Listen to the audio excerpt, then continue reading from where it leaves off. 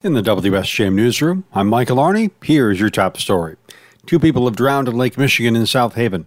South Haven Area Emergency Services Chief Brandon Hins says a 22-year-old man from Novi and a 22-year-old woman from Columbus in Michigan died at the hospital after both were pulled unresponsive from the lake at South Beach yesterday afternoon. They were out swimming, and bystanders noticed that they were unresponsive, went in, and one of the victims was pulled in. The other victim was noticed as well. Yellow flags were flying at the beach indicating people should use caution when swimming. The names of the victims have not been released. Despite recession worries, many managers at companies in the U.S. say the job market will remain strong the rest of the year. A survey was taken before Friday's jobs report, which showed 500,000 jobs were added last month. In a survey by Robert Half, 46% of managers plan to add staff before the end of the year. 46% are expecting to fill vacant positions.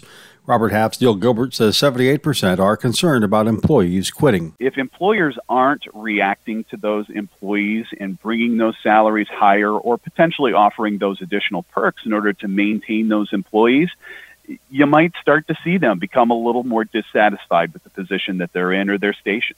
So with that being the case, managers need to pay attention to these things. Gilbert says finding new people is a challenge.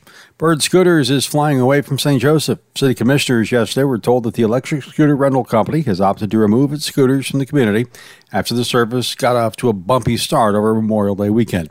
City Manager John Hodgson telling us the scooters may still be around for the rest of the month. Bird sent a notice on August 1st. They were giving the 30-day notice. They were going to be ending service in the St. Joseph area. They sent a similar notice to Benton Harbor City later in the week. Commissioners were presented with the contract termination Monday.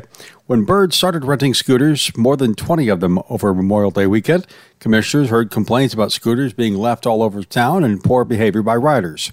After talking with the company, the number of scooters in town was reduced, but Hodgson said Bird never managed to get reestablished after they lost a local manager.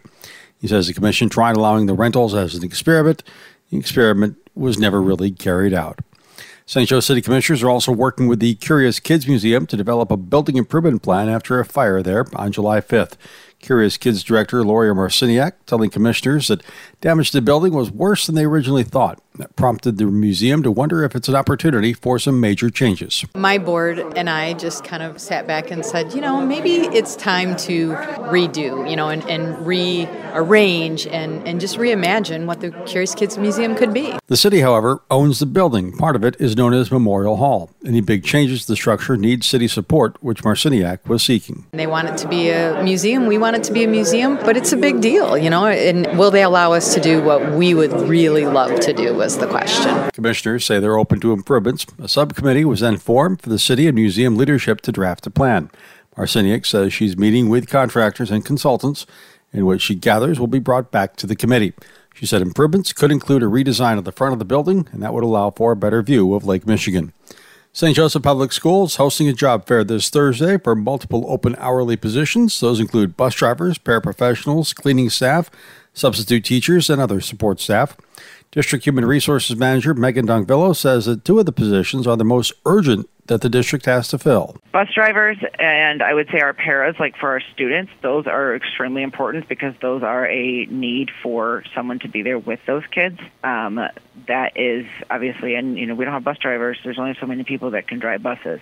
The event will take place at the District Administration Building. That's at 2580 South Cleveland Avenue. There will be a morning session from 10 a.m. to noon, then another from 4 to 6 p.m. Representatives from each profession will be on hand to assist prospective employees. In the WSJM Newsroom, I'm Michael Arney.